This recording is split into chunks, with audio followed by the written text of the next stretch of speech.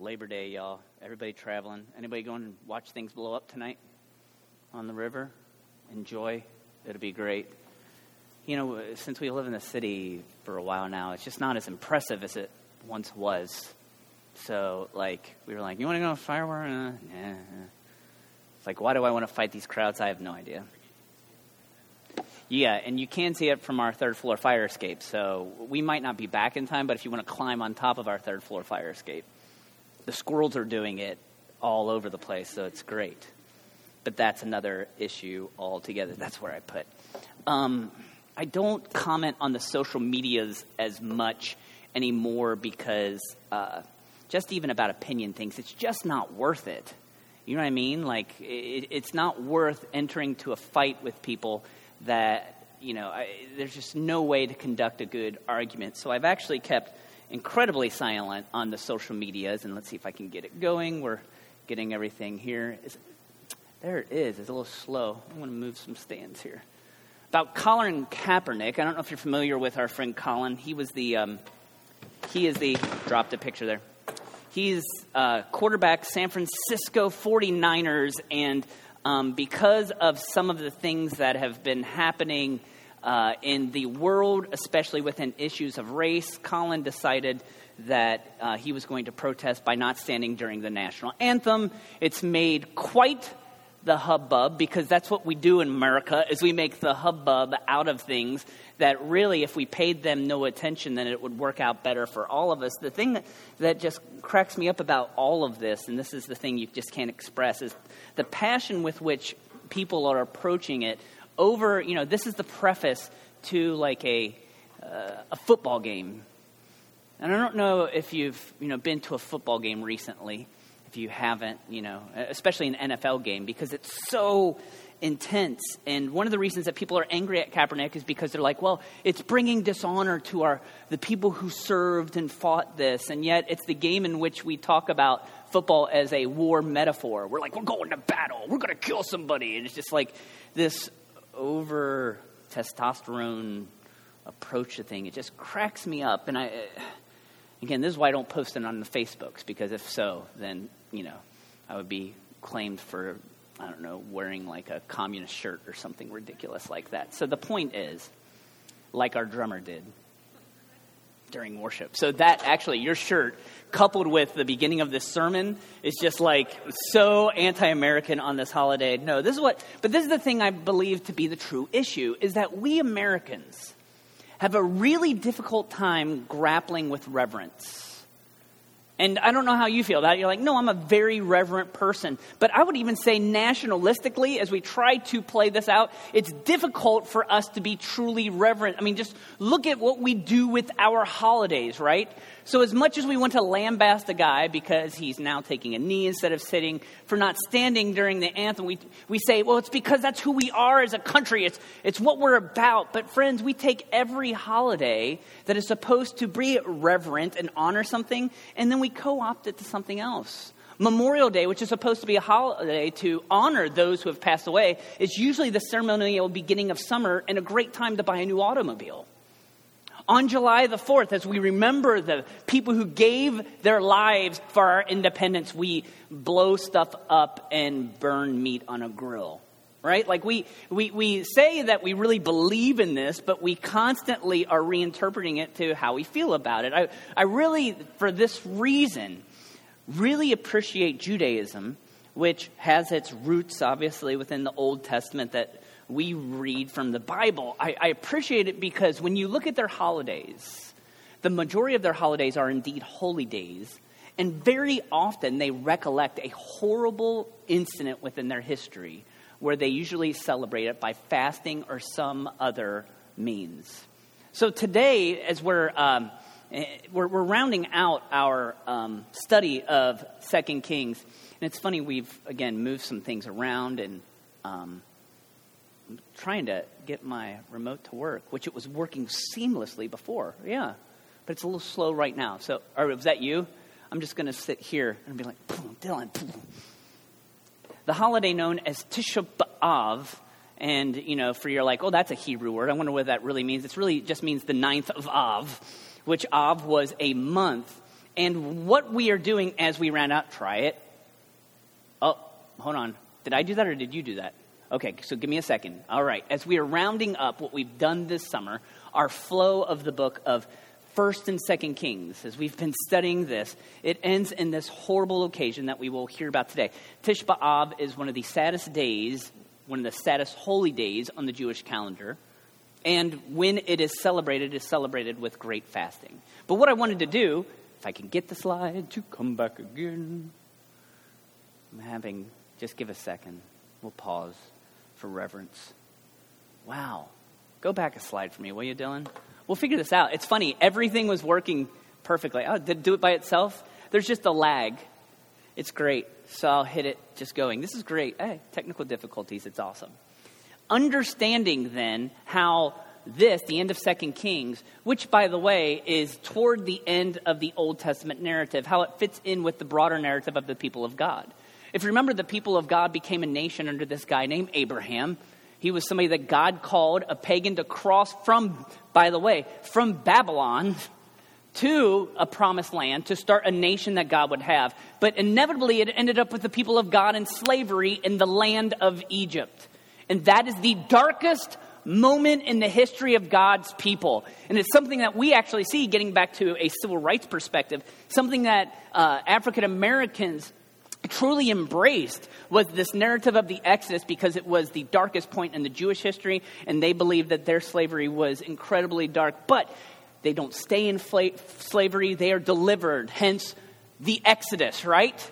They leave, God has delivered them, but even in the best of times, they were like, we're not sure how this relationship with God's going to end up. So they're just like, God, we're ingrates. We don't care what you did for us. And that leads to their wandering in the wilderness, where God has to slice off all the bad apples so that they can finally conquest and enter into the promised land that he gave them.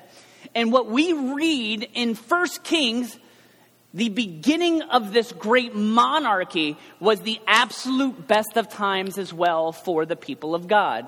For them, they were in a nation. They had a king, a capital, an empire, a temple. It was all working well for them. But what we've done over the summer is see how that quickly goes to pot, correct? And we've seen it denigrate to the point where we are at the Tish B'Av, which is the exile of the people of God, them losing their promised land. So what we're going to do today is read through 2 Kings chapter 25. And I'm going to make it because I have faith. Let me turn this off. Turn it on again. It should vibrate. It vibrated. That was effective. And there, maybe that was a reset. Maybe it just needed a reset. Or maybe not. Yeah, there we are. Okay. My daughter is going to read. This is the first time you're reading out loud, isn't it, for us at church? Second time? Okay. But what I did this time, kid, is I gave you a lot of really difficult words. So there's some names here of some weird people. Do you see, Kaylin, in that first sentence, there's a guy named Nebuchadnezzar, right? See that in verse 8? His name's Nebuchadnezzar. He has a general that worked for him named Nebuzaradan, which is easy for me to say. Actually, it's not even easy for me to say. So Nebuzaradan is that dude's name. Can you read out loud for us, Kaylin, verses 8 through 12? 2 Kings 25 in the Blue Bible. What page is that? 281 in the Blue Bible. Let's see how this works. Go, kid. On the 7th day of the 5th month, in the 19th year of Nebuchadnezzar, king of Babylon, Nebuzaradan, I can't say that, commander of the imperial guard, an official of the king of Babylon, came to Jerusalem. He set fire to the temple of the Lord, the royal palace, and all the houses of Jerusalem. Every important building he burned down. The whole Babylonian army, under the commander of the imperial guard, broke down the walls around Jerusalem. Keep going. Nebuzaradan. The commander of the guard carried into exile the people who remained in the city, along with the rest of the populace and those who had gone over to the left along with the rest of over to the king of Babylon. But the commander left behind some of the poorest people and of the land to work the vineyards and fields. Good job. Okay, so we skipped over a lot in 1st and 2nd Kings because even though I am a geek, I find it alluring. I know many of you would not. The minutia of all these kings that you never hear about. But one of the interesting things, if you go back throughout the books of 1st and 2nd Kings, is that time is recorded according to the time and the reign of the monarch. Okay? So again, we'll see if I can get this going. And it might like me and it might not. I'm going to try one more time there. There we go. In 1 Kings 16, these are just examples. There's many, many more than this. In 1 Kings chapter 16, verse 8, it says, in the 26th year of Asa, king of Judah, great name there. We didn't even talk about Asa, but it's just fun to say. In 2 Kings chapter 13, verse 1, in the 23rd year of Joash, son of Ahaziah, king of Judah, 2 Kings 14, in the 15th year of Amaziah, son of Joash, king of Judah. Okay, so all throughout 1 and 2 Kings, time is monitored according to the kings of Israel and Judah. If you notice the beginning of verse 8 right here, there's a shift in that. And now it's in the time of the 7th day, the 5th month, and the 19th year of Nebuchadnezzar's reign. And what we're going to see here on the way out of 2 Kings is very much like the entirety of the book of Esther in the Old Testament. God's presence is gone from his people. And that's even expressed in time, because now we see that time has shifted, and now this once powerful kingdom has been completely hampered. So the Tish B'Av, this moment in Israel's history, which is... And Dylan, if you're just going to sit there, I don't know. I'm like, if you're going to sit there, will you just help me out? We'll figure this out. Sorry for the technical difficulties. This is the most monumental point in the history of Israel, because God had formulated them as a nation and their capital had fallen. And this took some time as Nebuchadnezzar, and specifically his general Nebuzaradan, surrounded the city of Jerusalem. They built siege works around it, and there was no way in or out. If you read some of the prophets, Isaiah, Jeremiah, they talk about this incident. And the big thing is that it really, and this is within ancient conquest of land, they starved out the city of Jerusalem. And the famine was so great that people resorted to cannibalism. God's people resorted to cannibalism just to stay alive. And finally, they broke down the walls, and when they came in, and this artist's rendition is supposed to be of the great altar in front of the temple, is that, just everything was ransacked and desecrated.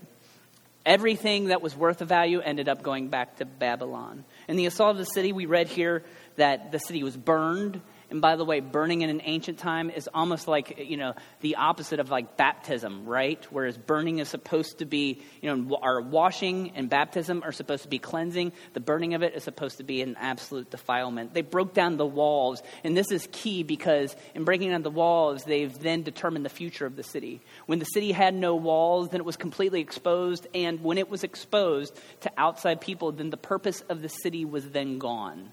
So basically they said, this shall never be a city. And then there's this thing called exile. And we need to understand how exile worked in the ancient land. But we read about it in the book of Daniel. And in Daniel, what we see is that the best and the brightest of the young people were brought back to the city, and they were indoctrinated into Babylonian culture. And this happened all over the place because it was the way to be able to spread your culture even when your generation was gone. And what's interesting about all this is that we see that there were some people who were hanging out, and I'm going to give it a try here. Yeah. Did I do that? Sweet.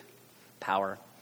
In Jeremiah chapter 38, we read that the prophet said at this point, okay, because your visceral reaction is these people are coming into our country. It's the classic Red Dawn 1980 scenario where you feel like, it is our duty, our call to fight back. And Jeremiah, who is speaking as the voice of God, said, listen, you guys just need to roll over surrender, and God will take care of you. He'll spare your life. Everything will be good. And what they did in the first onslaught was the exact opposite of that. They put up their defenses and they said, we will weather it. But what they didn't do is actually recollect that God had sent prophets to say, look, you're being punished. Accept your punishment and it will turn out better for you. And in their insolence, this happened. Death, destruction, just everything that they could never imagine. The final thing within the verses is interesting, is that even though they dragged away some of the people, they did leave a few people. They left the poorest people of the land. And really what we read here is that they were left to tend the fields. They were rural farmers. And there's this interesting aspect, is that the people who then get the land ultimately, the ones who are able to stay, are the meek, are the poor, are the least among us. Jesus had something to say about that, right? That the meek will inherit the earth. And these were the people who were able to last. And here later in verse 21, it's just a simple statement that describes everything that happened, which is basically that Judah went into a captivity away from her land. This is the end of a kingdom. It's over. Kaylin, do us a favor. We're going to read further down in the text, a few less verses this time, verses 24 to 26 of 2 Kings 25.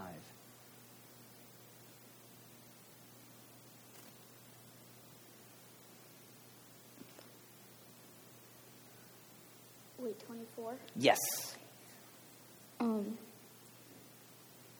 Gedaliah. You're doing good. Gedaliah took an oath to reassure them and their men. Do not be afraid of the Babylonian officials, he said. Settle down in the land and serve the king of Babylon, and it will go well with you. In the seventh month, however, Ishmael, son of... Yeah. We get it. It's just a lot of names. Go ahead. Who was of royal blood?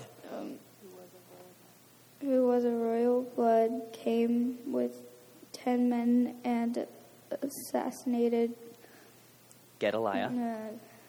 And also the men of Judah and the Babylonians were with him at Mizpah. Good.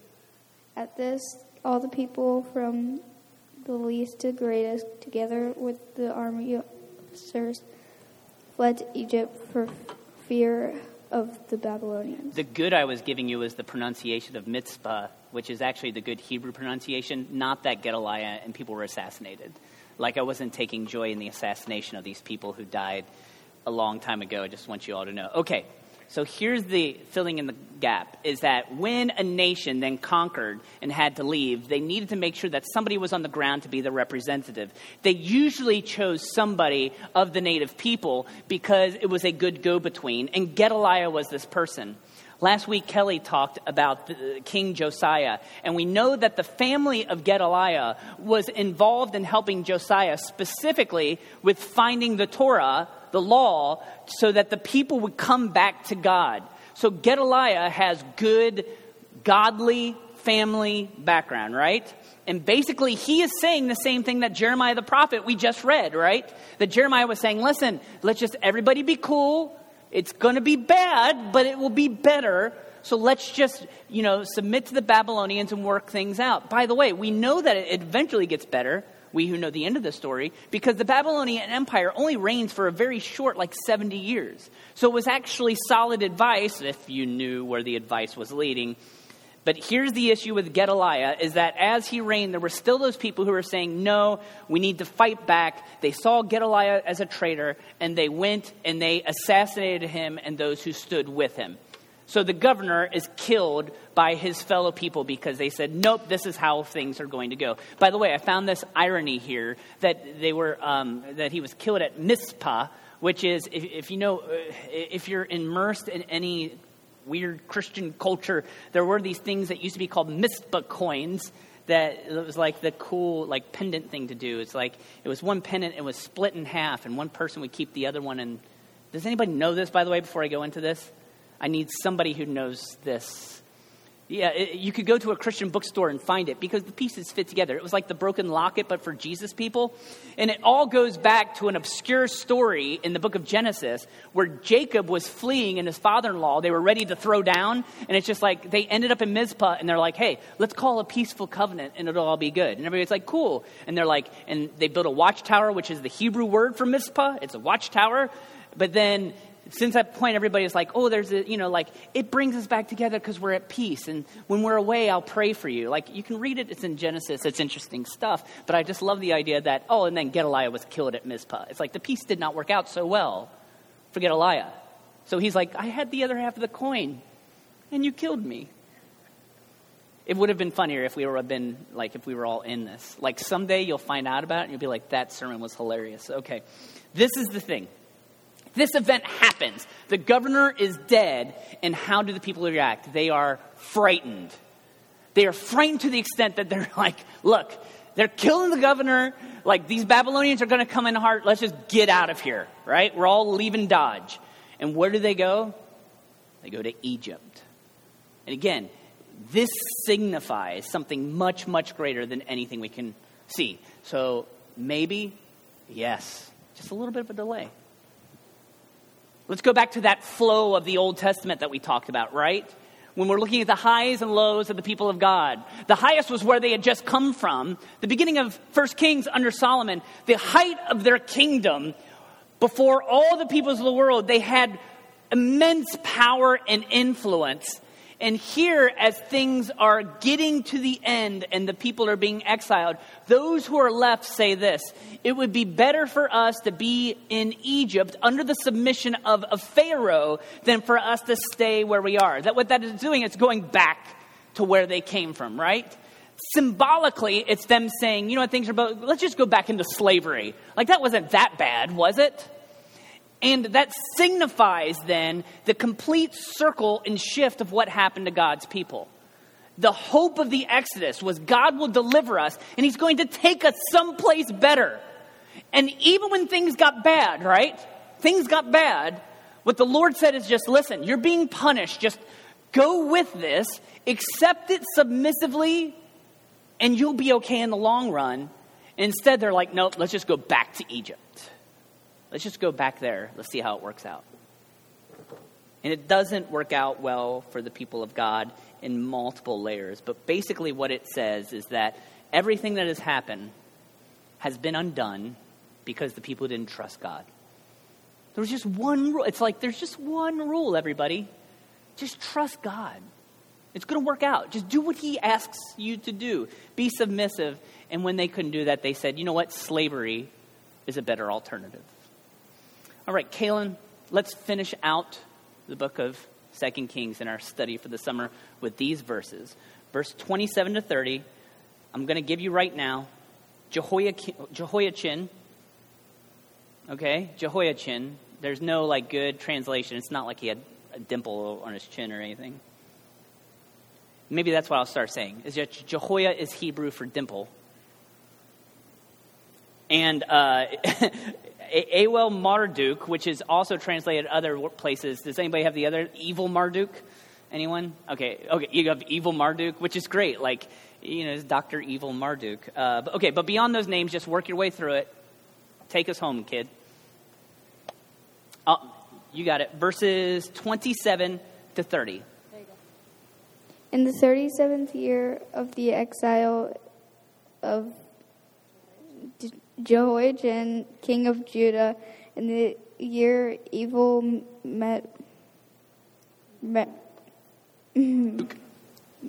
Marduk became king of Babylon.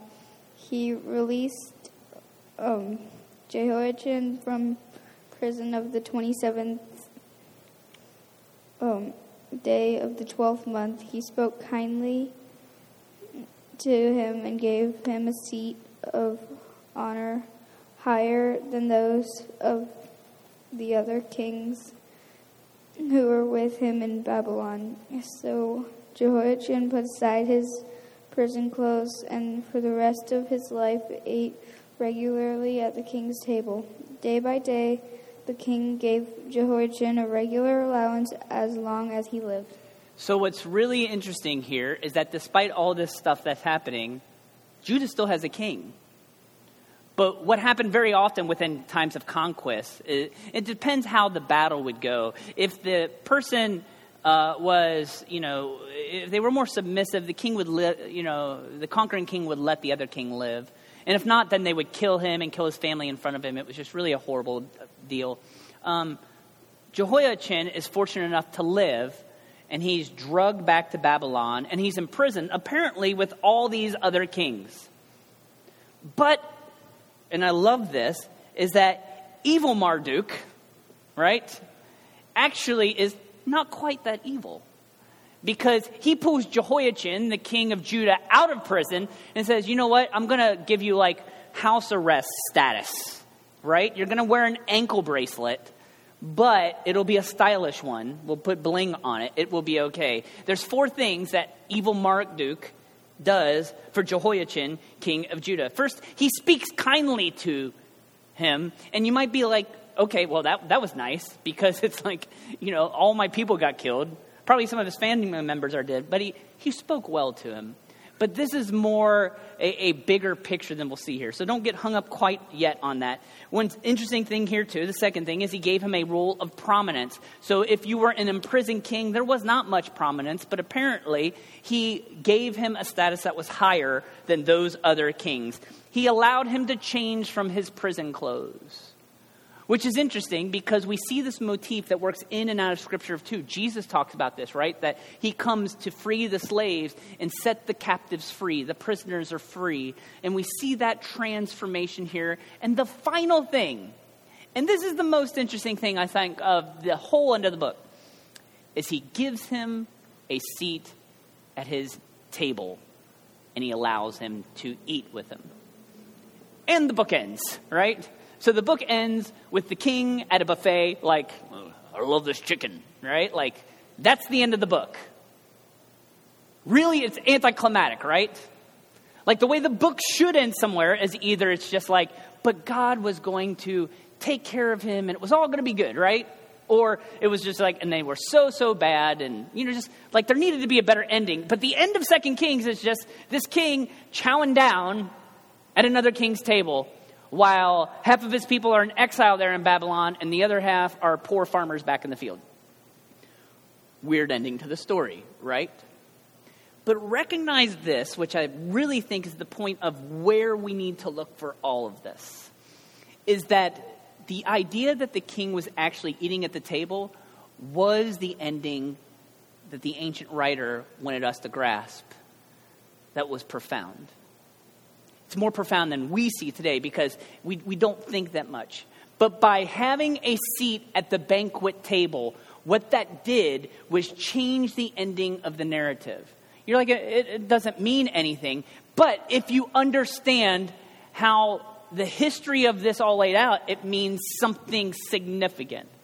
Because what that is, in grammatical terms, would be your ellipses. The ... right? The wondering of what is going to happen next. And at the end of this story, the sign that the king was actually in some sort of good graces, and I think it's no mistake that the king at the time was evil Marduk, that if the king of Judah was in some good position there, then it leaves us with a ellipses that could possibly end well. It leaves us in a state of hope. And friends, if there's no greater message that the scriptures have to tell us, that is what we cling to, right? We cling to the hope of glory. We believe this entire story because it allows us to project to something that's far beyond where we are now. That what is not good today has the opportunity to be good at some point in the future. That is the hope to which we cling. And friends, oftentimes in the Bible, it is linked to eating at the table, having a meal. And it's something that we, I think, grossly underestimate. Do you like to eat? Like, I've never met the person who's just like, I just do not like to eat. And by the way, those people who do, we say they have disorders, right? When somebody has hostility to food if they have an eating disorder, right? But most of us, and even people who have an eating disorder, usually still enjoy eating. It's just the outcome of that. I was thinking this past week about eating, another thing that was on the internet. So as much as I want to decry us having to wonder about the posture of an NFL quarterback while the national anthem is playing, every once in a while, football does bring us positive. And this is the most sports I've done for a while, right? But this picture right here, did anybody see this picture this week? This guy's name is Travis Rudolph. Travis Rudolph plays football at Florida State University, which, by the way, Florida State is known as like a really, really poor football school. Like they do well on the gridiron, but usually they also do well in the prison tally as well, okay? So Travis is visiting a middle school in the state of Florida, and here's a picture that somebody took. Is Travis having lunch with this boy right here, and this young man happens to be autistic and happens to usually eat many of his lunches all by himself. And Travis goes and sits down and has it. It's funny. So how many of you had seen this picture this week? Like, look, number one, that means you all are on Facebook way too much. But number two, did it not, like, I don't even know this kid or that, young kid, but I'm just like, you get a little verklempt, right? You're just like, it's special, I'm not yet buying my Florida State University jersey, but I'm getting closer, right? Like, and I'm going to say that the way this dude is, I don't think he was doing it for the photo op. I think he's just like, I'm going to sit down and talk to this kid. He probably had no idea, right? Why is this powerful? I think part of it is that all of us remember maybe middle school at lunchtime and the politics that surround the dining hall and the certain tables and where you could sit. I think maybe some of us have even recollected finding ourselves in this point where we were sitting in isolation, and having that gesture while we eat means something. When you think about it, eating too, it's just sharing a meal with somebody. It is really a penetrating opportunity. Like it's usually we find ways to get closer with people that we don't even know. Number one, you're eating in front of somebody, and there's always a risk there, right? Because you don't know. I don't know how you eat if you are trough fed. There's always the inevitable if I'm having salad. That's what I find myself, because in my job I have to take people out to lunch a lot. And I'm always like, I get the salad because I'm trying to eat healthy. But there's always the risk that something in that salad is going to end up in my tooth. And that a conversation, and you've had this, and how many conversations over lunch have been ruined because you're like, I just can't.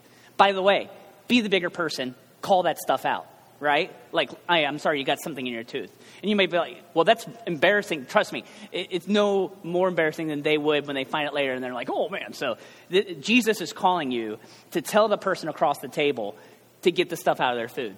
Out of their teeth. I just need you to know that. It's in the Bible, Hezekiah, somewhere. Okay. We also, though, and this is something that speaks to this, when we're talking about why we embrace food, we need it for survival, right? We need sustenance. So it's something that we do daily, because without it, we waste away into nothingness, okay? So this is bringing all this together, is that eating and food is an integral part to our lives, but then also we see it in scriptures. The sharing of meals is key. And we see that some of Jesus' best things that he does when he's on the earth, he's eating with his disciples. And here at the end of 2 Kings, what we see is that sharing the meal with the king of Babylon is supposed to be the sign of hope, because if he is sitting at the table as the ostracized one, that means he's coming back closer to prominence. And if the king is coming back to that, then eventually the people will come too. Are you seeing this? By the way, what's the culmination of this within the scriptures? It's in the book of Revelation. What do we often describe this time in heaven? And when we're heading to heaven, there's this metaphor that works out. It's the wedding feast of the Lamb. And the wedding feast was the meal of meals. It was the banquet of banquets. It was the apex of everything. And this wedding feast is one that is being hosted by the absolute best caterer ever, the Lord God, right? So the culmination of the Bible is the sharing of this meal.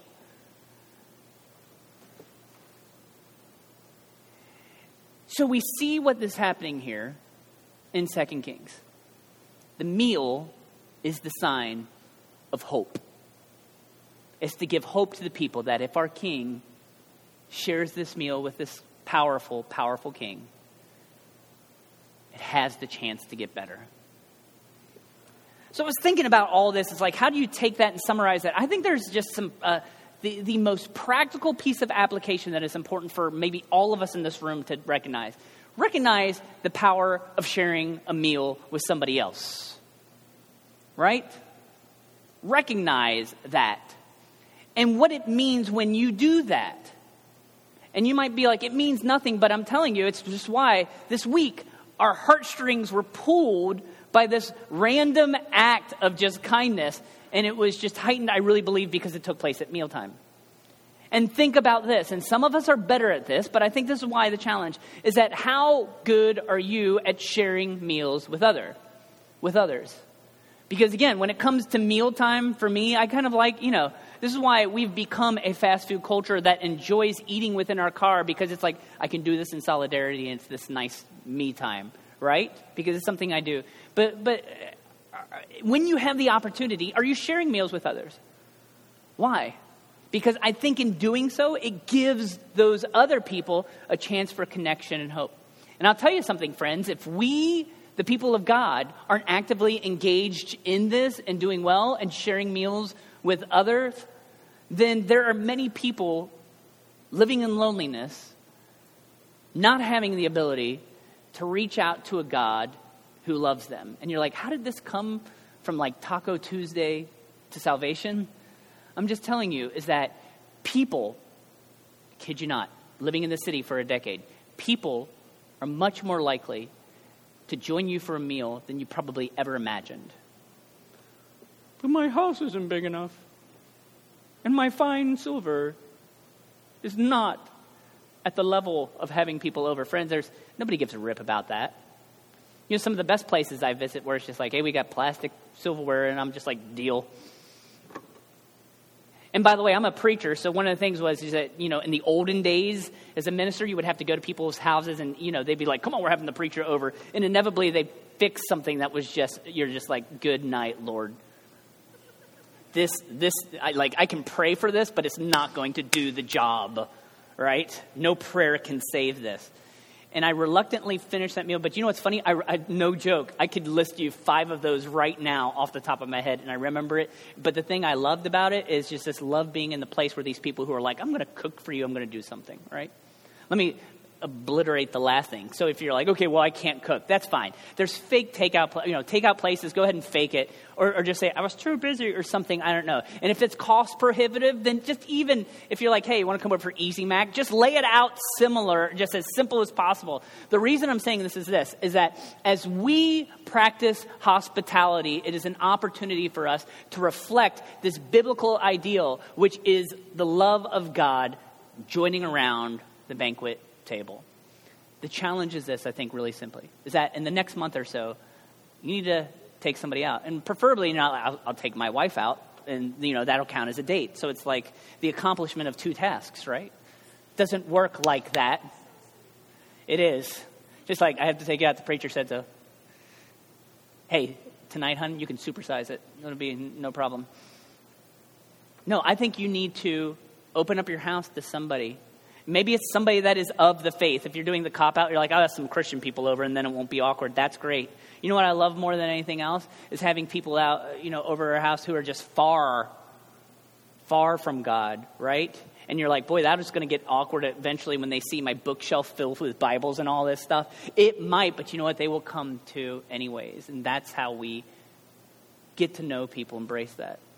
It's so weird. I never thought I'd end this whole study of 1st and 2nd Kings like, eat a meal with somebody.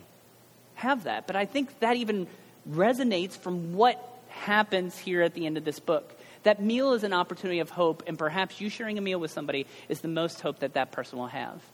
Maybe that's what God's calling you to do in the small, insignificant that is going to have an eternal effect. You're going to eat anyways. Why don't you share that with people? Share your life with people, because that's hope driven. As we get to this point of the end of our worship, it's just, again, the illustration works perfectly, right? Because what we do every week when we gather as a church speaks into the end of this. It's the meal that gives hope, right? And that is what communion is every week. And even though this isn't a significant meal, you will not get your fill today by having communion. It is reminiscent of something that Jesus and his disciples did a few thousand years ago. That is the meal that keeps on giving, right? It's this opportunity where the people of God come together and we break bread and we celebrate, and we are the people of hope in the midst of it. And what the Apostle Paul wrote about this is that what does this meal do? It projects hope far more than we could ever imagine. When you eat this bread and drink this cup, what do? You proclaim the death of Jesus until he comes. Friends, we, the shackled, imprisoned, get the chance to put on new clothes and to eat at the banquet table of the King. That's a great privilege. And we remember that now as we remember what happened in 2 Kings. And we celebrate our seat at the table. We praise God for that. So we commune, we remember the cross, we celebrate the King. I'll pray, we'll pass communion. Heavenly Father, I thank you for our study of 1 and 2 Kings. I thank you, Father, that we see the totally exposed history of your people. That, Father, within this history, there's very little revision because it does not end up well for your people because they live lives in opposition to you. And where that should impact us, Father, is that we do it as well. As much as we try to live the perfect life, all of us in this room fail at it. We all have fallen short of your glory, but that's why we celebrate now and thank you for Jesus, who came to earth, who loved us enough to live life perfectly and died a brutal death, all for our sin. And that's why we thank you for this meal and this chance to remember. As we break bread and eat, we remember his body that was broken for us. As we drink the cup, the fruit of the vine, we're reminded of his blood that flowed. It's a sad, sad, sad holiday. So help us to be reverent, Lord. And understand that as much as our lives are about your goodness, that there's the time for us to pause. We pause now to eat, and remember, and praise you in Jesus' name. Amen.